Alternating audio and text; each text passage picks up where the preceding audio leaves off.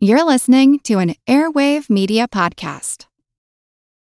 For the ones who work hard to ensure their crew can always go the extra mile, and the ones who get in early so everyone can go home on time, there's Grainger, offering professional-grade supplies backed by product experts so you can quickly and easily find what you need. Plus, you can count on access to a committed team ready to go the extra mile for you. Call, click Grainger.com, or just stop by. Grainger, for the ones who get it done.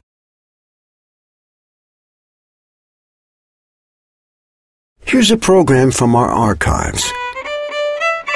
Most people think of cultural history as something that's written, passed down in journals and texts, while another way to study the past is by looking at our holidays.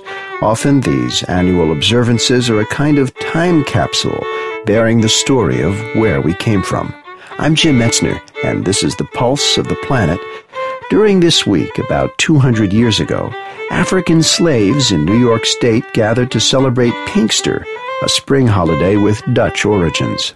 Pinkster, historically, is a celebration which the Dutch introduced to the Hudson Valley, and it recognizes really the return of spring, the return of life. Albert James Williams Myers is a professor of Black Studies at the State University of New York in New Paltz. He tells us that Pinkster began as the Dutch celebration of Pentecost, which takes place 50 days after Easter.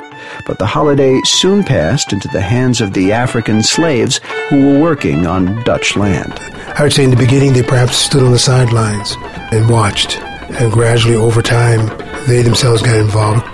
What happens over a period of time is that Pinkster, by the middle of the 1700s, really becomes an African festival. It's not that the Europeans had withdrawn, just that the Africans had got so involved in it.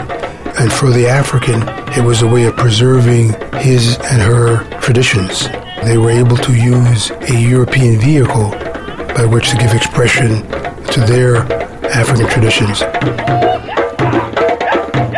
Our thanks to Tom Phillips for the fiddle music and the Children of Dahomey for the drumming. Pulse of the Planet is presented by the National Endowment for the Humanities. I'm Jim Metzner.